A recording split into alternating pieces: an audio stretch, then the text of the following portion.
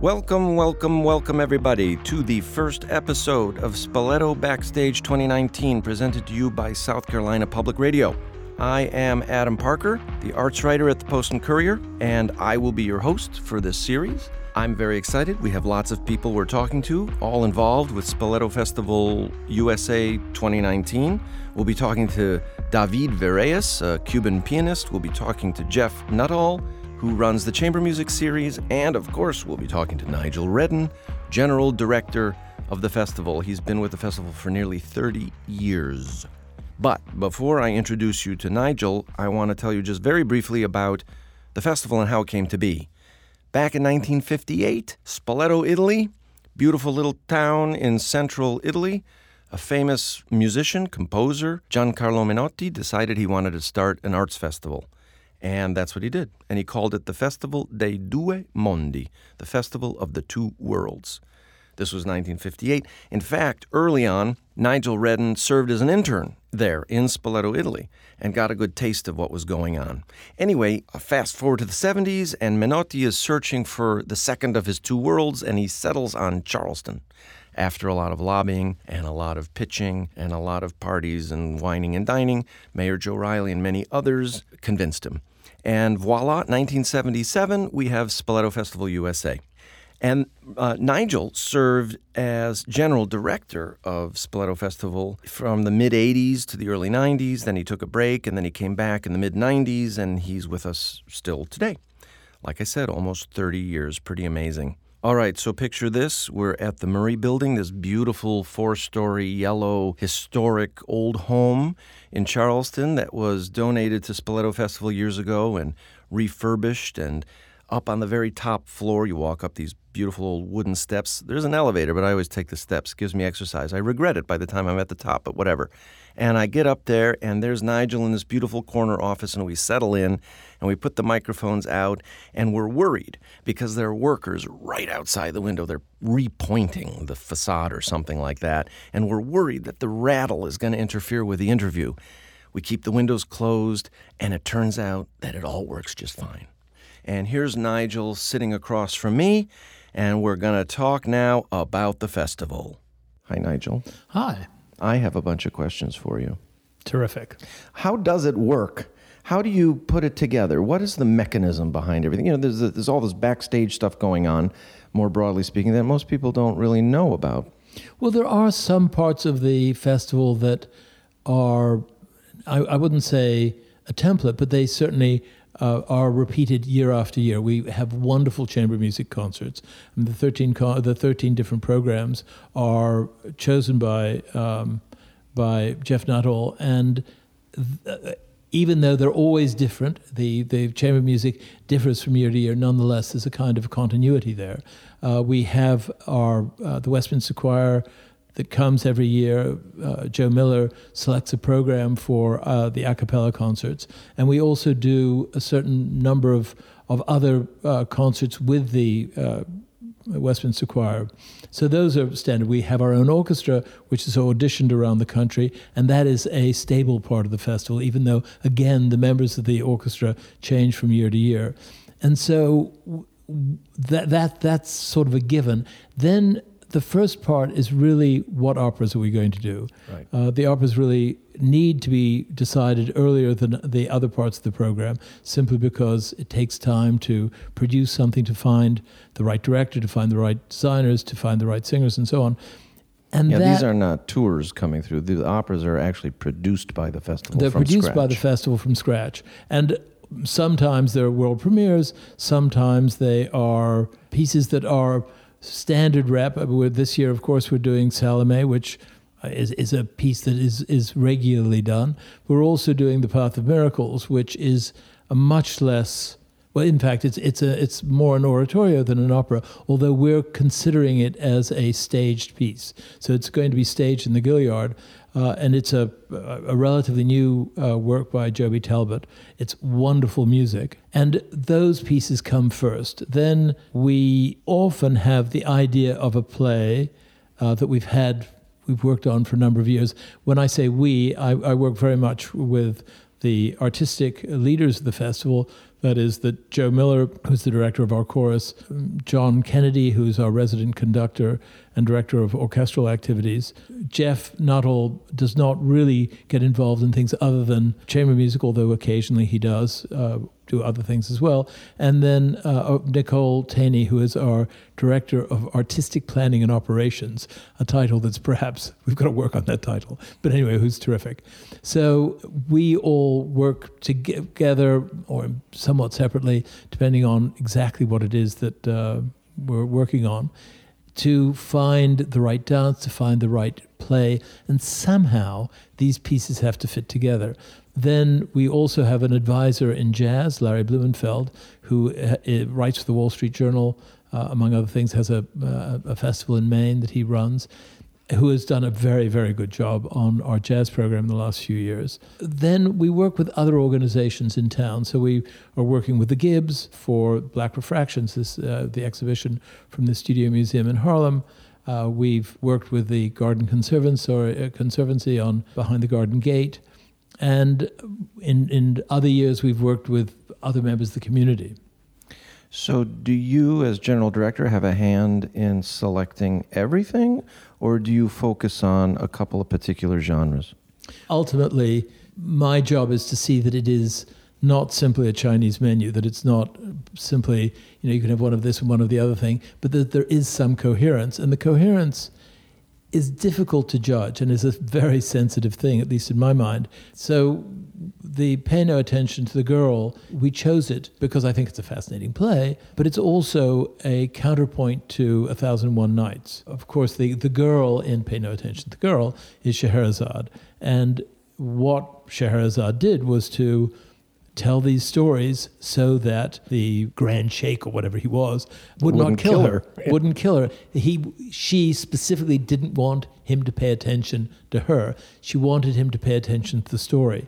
And of course, that's a very contemporary take on the story of Scheherazade. 1001 Nights, I think, which the Caracalla Dance Company is going to bring from Lebanon, is a very different take on the same story. And I thought that it was fascinating to see two very different and contemporary takes on this same set of issues, which obviously one can look at through the Me Too movement, through the eyes of sort of contemporary politics. And the letter to my friend in Gaza is also a very personal piece. It's in fact going to be the world premiere of this piece, although Amos Gitai, who is the director and the creator of the piece, has done a short film based on what this will be, which is kind of reminiscence of a letter that Albert Camus published in 1943 during World War II called A Letter to My German Friend, in which he and the putative German friend debated the morality of what was going on in Germany at the time. And I think all of us can say, we know now very clearly what the end of that story should be, that there should have been complete moral condemnation. And this is much more of a rumination on what is going on between Israel and Palestine.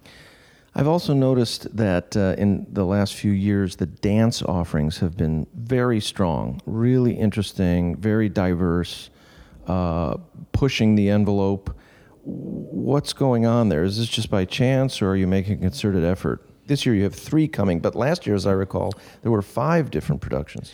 We had wanted to bring the Caracalla Dance Company from Lebanon last year and had talked to them about coming last year, and that didn't work out. But Ivan Caracalla was able to come during the festival last year just to see what it was like. And he was smitten, which I hope everyone who does come to the festival, and I hope they all feel the same way, but he thought that it was a really wonderful place for his company to be seen. And this is probably, well, certainly the largest company, and I think without question, the best dance company in the Middle East. And I mean, with the exception perhaps of some of the Israeli companies that are also really quite wonderful. But bringing a company from Lebanon is not the easiest thing in the world. It's not the easiest thing technically, because we need to get visas for everyone. And in the recent past, let's say, it has been difficult to bring artists from countries other than Israel in the Middle East. I mean, it's been really quite difficult, but I think it's important to do, and it's important to see this company not necessarily as a representative of Lebanon, but to see this company as a group that is making interesting work in a part of the world that we really don't know particularly well. Most of us don't know well at all. And the Hervé Koubi, the company Hervé Koubi, which is on the opening weekend, is also actually from the Maghreb, is from North Africa, and some of the dancers are from as far south as Chad. They are individuals who came to France as immigrants, and the work itself is based in street dancing. But these guys, and they can move in a way that is quite spectacular. I mean, really spectacular. And Hervé Koubi himself has been exploring his own background as a pied noir, as someone who has Algerian roots. His grandfather was Arabic. But he was fascinated to use dancers from that part of the world. And then Bill T. Jones. Bill is a phenomenon. I've known him for now getting on. He's become a Spoleto mainstay almost. Well, he's an artist who has explored his own background.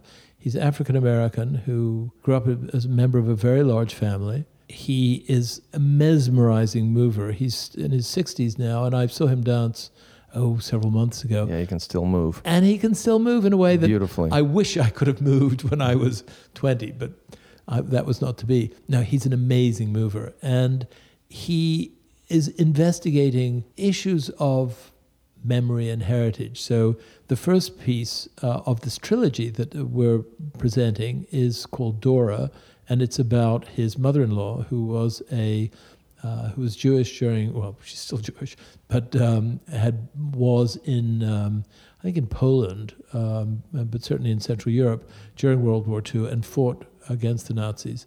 And then the second one is about his nephew, Lance, who wanted to be a dancer and succumbed to drugs and had a very difficult time. Fortunately, he's come out the other end to some extent, but again, it's a family portrait. And then the final one is Ambrose, which is a made-up story on some level, and it's about an explorer or someone who works with a family, and it deals with the relationship between the servant and the master, or the whatever, and those kinds of relationships. But the three pieces are each danced differently, with the story being told, and having words and music and movement go together. I think works phenomenally well in each of these pieces. So another common practice of the festival is to work with some people in the community. Outside the festival, you're working with the Gibbs Museum on the Black Refractions show. The Studio Museum of Harlem is sending a bunch of pictures on tour, and the Gibbs is going to get a whole bunch of them, and you're involved in that. And also the Garden Gate, you mentioned earlier, you work with local conservationists and garden people. And then your finale is always somewhere interesting. This year it's in a new location, Riverfront Park in North Charleston. So we've gone to Riverfront Park, which is a beautiful, beautiful park in a fascinating part of North Charleston, near where the officers' houses were as part of the naval base. And it's a beautiful space on the Cooper River, and you see up the Cooper, and we will have fireworks, of course, and I think it's going to be a really quite wonderful event. So you're obviously partnering with members of the community, and there's a little bit of outreach as well, right? Doesn't the Chamber Group? We do a certain amount of outreach with all of the companies that come that can do outreach. I mean, obviously there's a certain amount of limitations given the length of time that the festival runs and just the number of performances that people do. The chamber music artists do 33 performances in the course of 2 a day. 2 a day. Nonetheless, they are eager to do some outreach, and so they've worked with children at Saunders Clyde, which is an elementary school, and we've also done for a number of years something called Azure, which is a concert for people who are on the spectrum, for children who are on the spectrum. It's difficult for parents and for the children to be in a setting where making noises and expressing themselves is frowned on, or in fact not allowed. A lot of stimulation is part of the problem, yeah. So we do that as a kind of a Steve special Prutzman, event. who's a regular with the chamber group, spearheads that, and Geoff and his colleagues are very amenable, very helpful, always available, always ready to welcome these families. No, and I think that's very special. We also do master classes with some of the dance companies that come through, do master classes, so that there's a range of activities that we do. Thank you, Nigel Redden. Well said. Very interesting. This is shaping up to be a pretty interesting festival, don't you think?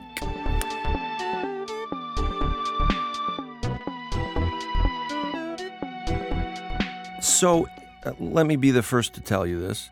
Geoff Nuttall is now in his 10th year, 10th anniversary. Congratulations, Geoff. He is the director of the Chamber Music Series, and the Chamber Music Series is really a cornerstone of the festival. It's been there since the beginning. It was part of the festival in Spoleto, Italy. It was run by Charles Wadsworth for all those years in Italy and in the United States, and it has really become one of the hottest tickets. So if you don't like classical music, or if you think you don't like classical music, you might want to go check out one of these shows. This could change your mind. Classical music is primarily chamber music. The vast majority of all the music ever written in the world is technically chamber music. And so there's a huge, vast repertoire from which Geoff draws. And he brings these world-class musicians in to the Dock Street Theater and puts on 2 shows a day for the course of the festival. And it's really, really fun. I think he's got some interesting programming tricks up his sleeve, including several unannounced pieces. And South Carolina Public Radio's Bradley Fuller is going to talk to him right now. Well, Geoff, it's great to have you again. Great to be here, Bradley. Now, this is your 10th year as host and director of the Spoleto Festival USA Chamber Music Series. Has your approach to this changed much in that time? Maybe subtly. I'm always trying to improve and get better and make people happier and not work my artists to the bone. But I think the model that Wadsworth set in place those many years ago is still the one that we follow to this day with some minor tweaks. So yes and no, I guess, to answer your question. That's Charles Wadsworth, the former artistic director of the series. The man. And the godfather, so to speak, yeah. You're even making a nod to him, I understand, this year with something you haven't done before.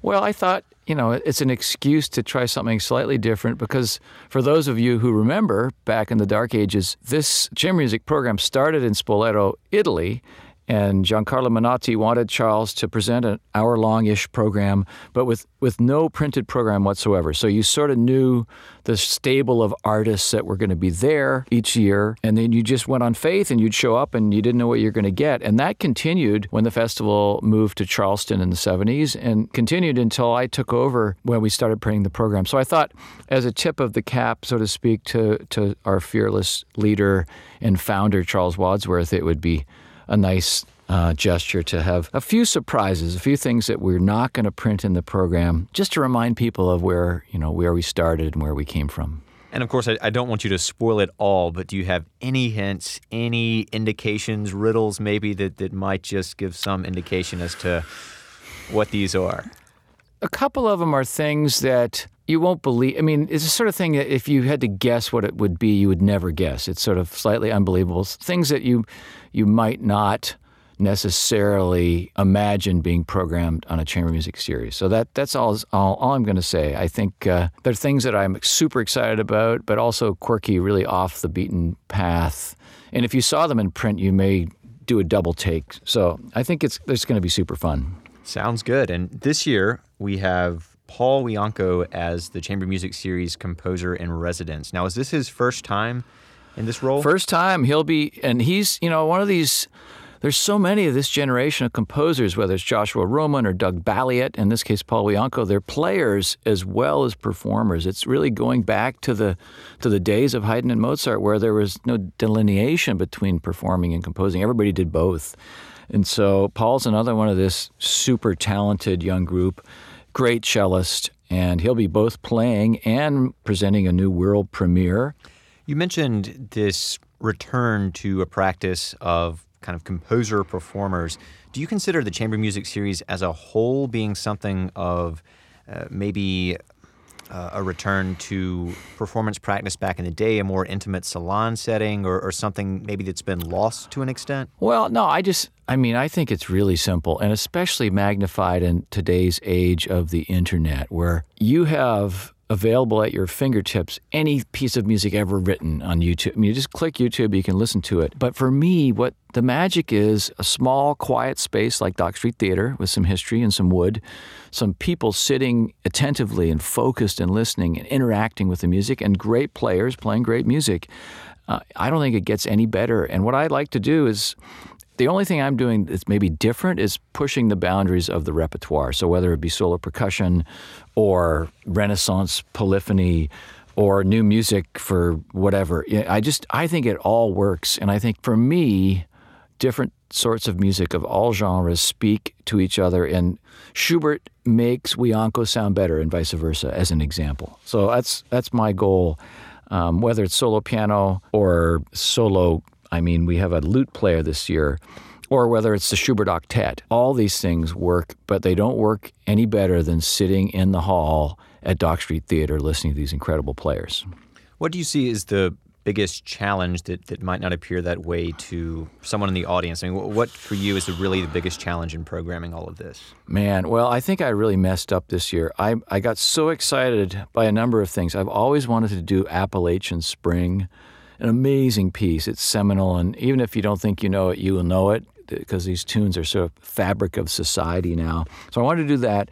Paul Groves, who's singing in Salome at the festival, has agreed to sing in the Britain Serenade for tenor, horn, and strings, which I was super excited to do as well, and Schubert Octet. So these three large-scale pieces I've always wanted to do, and we're doing them in the same year, and the logistics of that with rehearsal and extra players and Paul's opera schedule. So when you look at it on the page, it doesn't look that different than any other of the 11 programs that we do every year. But believe me, the rehearsal schedule has been a nightmare this year. It's really hard.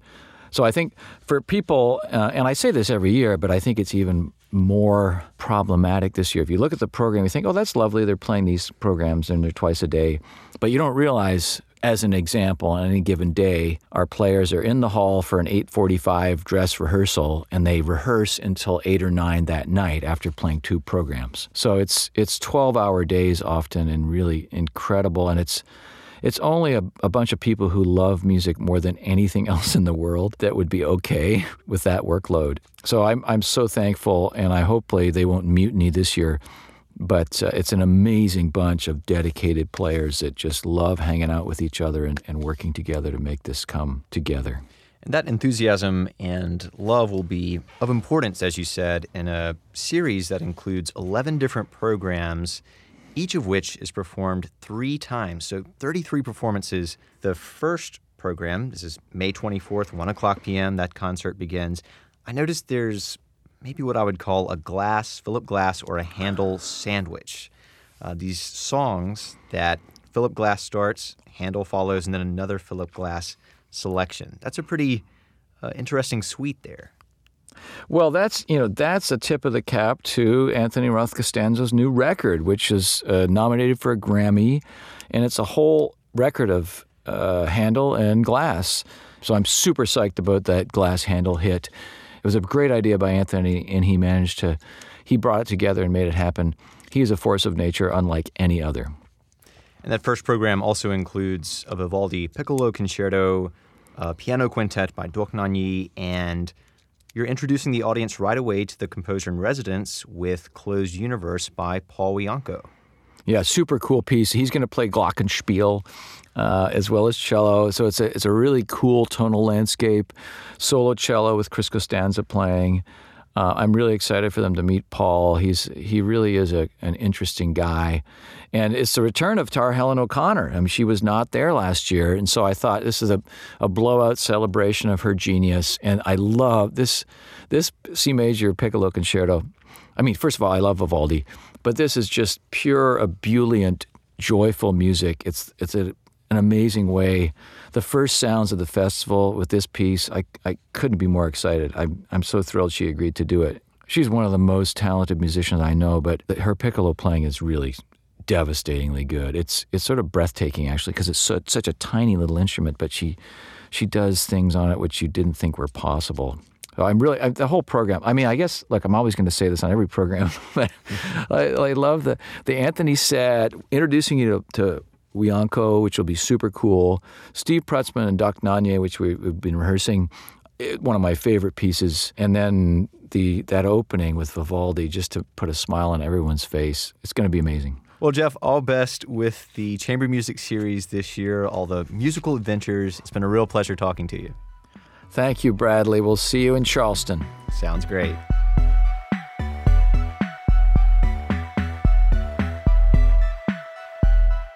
So thanks, Bradley Fuller and Geoff Nuttall, for a very interesting conversation. We are going to pivot now to Cuba and talk a little bit about David Virelles, who is a pretty astounding jazz pianist. He's collaborated with all kinds of people, including Henry Threadgill, and he's collaborating with an important percussionist this time around who's going to play with him on concerts that he's giving in the recital hall, Roman Diaz.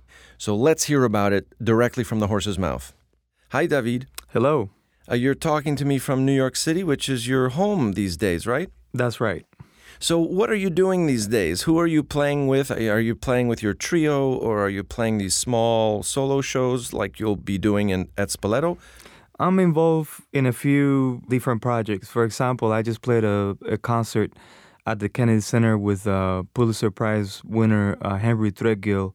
As far as my own work, I've been focusing on some solo piano shows, which is actually some of the concerts that I'll be doing at Spoleto will be solo, but joining me will also be Cuban percussionist Roman Diaz. Well, we'll talk about that in a minute. I'm very interested in knowing a little more about what you'll be doing. But in general, it sounds like you're sort of on the cutting edge of jazz and almost experimental jazz. You're doing all kinds of interesting things with very interesting people like Ravi Coltrane. How would you characterize the style of music you play? Well, that's a little difficult for me to do because I don't really think of music in general in terms of style. I'm interested in different musical roots, different types of musical traditions, and when it comes to that, obviously I'm from Cuba, so I try to study different things that I grew up with, but we have a lot of different genres of music and a lot of different lineages, traditional lineages. So I'm invested in investigating that, finding a way of approaching it in some type of contemporary way. So that's basically some of the work that I've been doing. But a big part of my interest too is the tradition of jazz or improvisational music here in the United States. So tell me more about the drums. I'm interested. So you're doing a couple of shows just solo piano at Spoleto Festival, but then you have your percussionist. That's right. Joining you, and the drums. I mean, I've been listening to a little bit of your music, and percussion is key.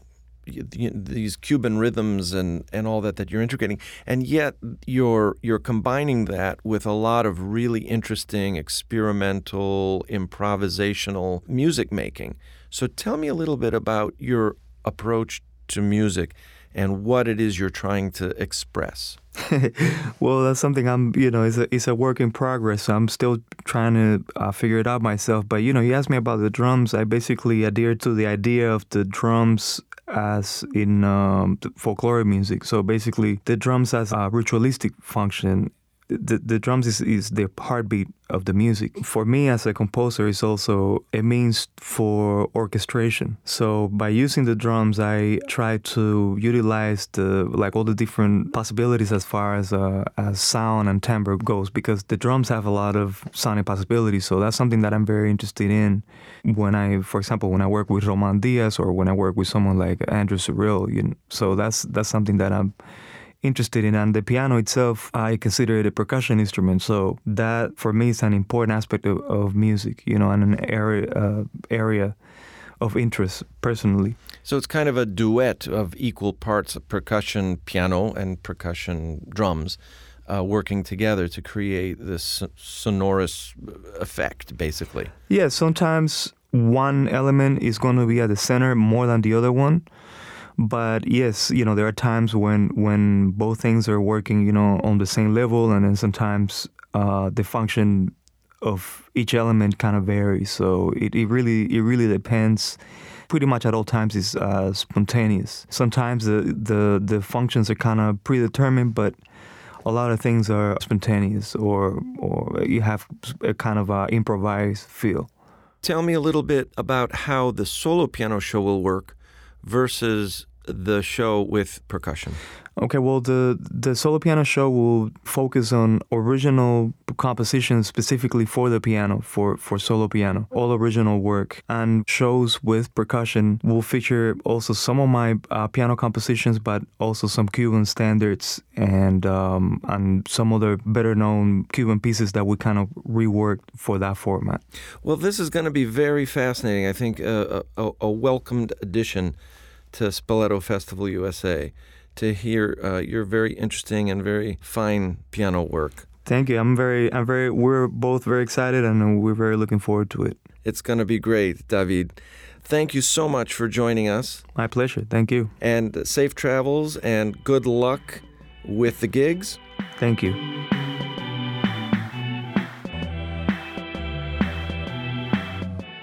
Surely you're intrigued, right? I mean, this is going to be interesting, I think. So just to remind you, there's concerts on Saturday, May 25th at 7 o'clock, Sunday, May 26th at 5 and 7, Monday, May 27th at 5 and 7, and Tuesday, May 28th at 5. There's also a jazz talk, a conversation with David and Larry Blumenfeld, scheduled for 7 o'clock, Tuesday, May 28th in the recital hall.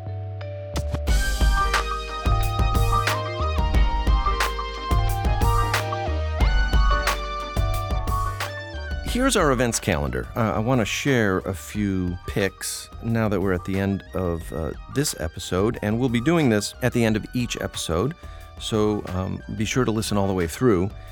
One thing that pops out at me is Esperanza Spalding, the young jazz musician. She also plays bass beautifully. She's not even 30 years old. She's already teaching at Harvard. She's amazing. She's part of the new generation, and she's playing 2 sets.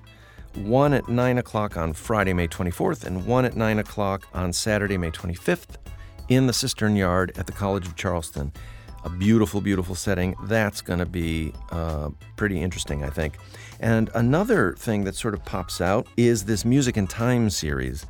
That is presented by John Kennedy with the festival, and it involves a lot of new music and contemporary music and crossover stuff.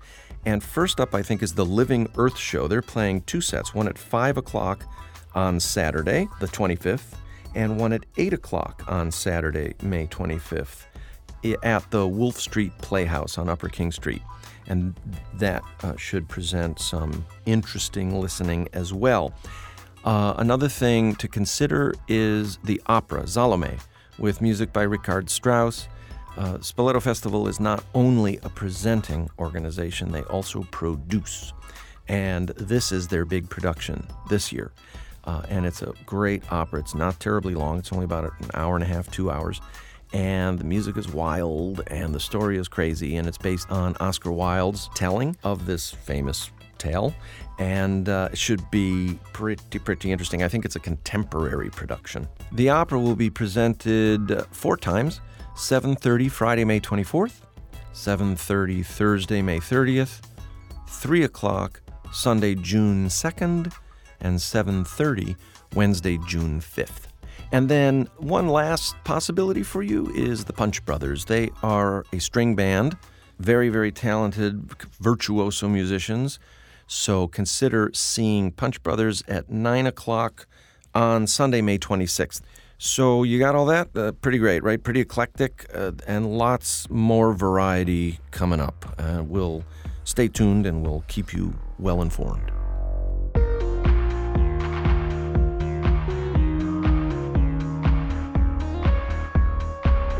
So that was pretty great, right? I mean, you love that. You're addicted. You're sucked into this. You're going to be listening to 5 more of these episodes, right, when they come out, because this was fabulous. Wonderful conversations, informative, interesting. I know.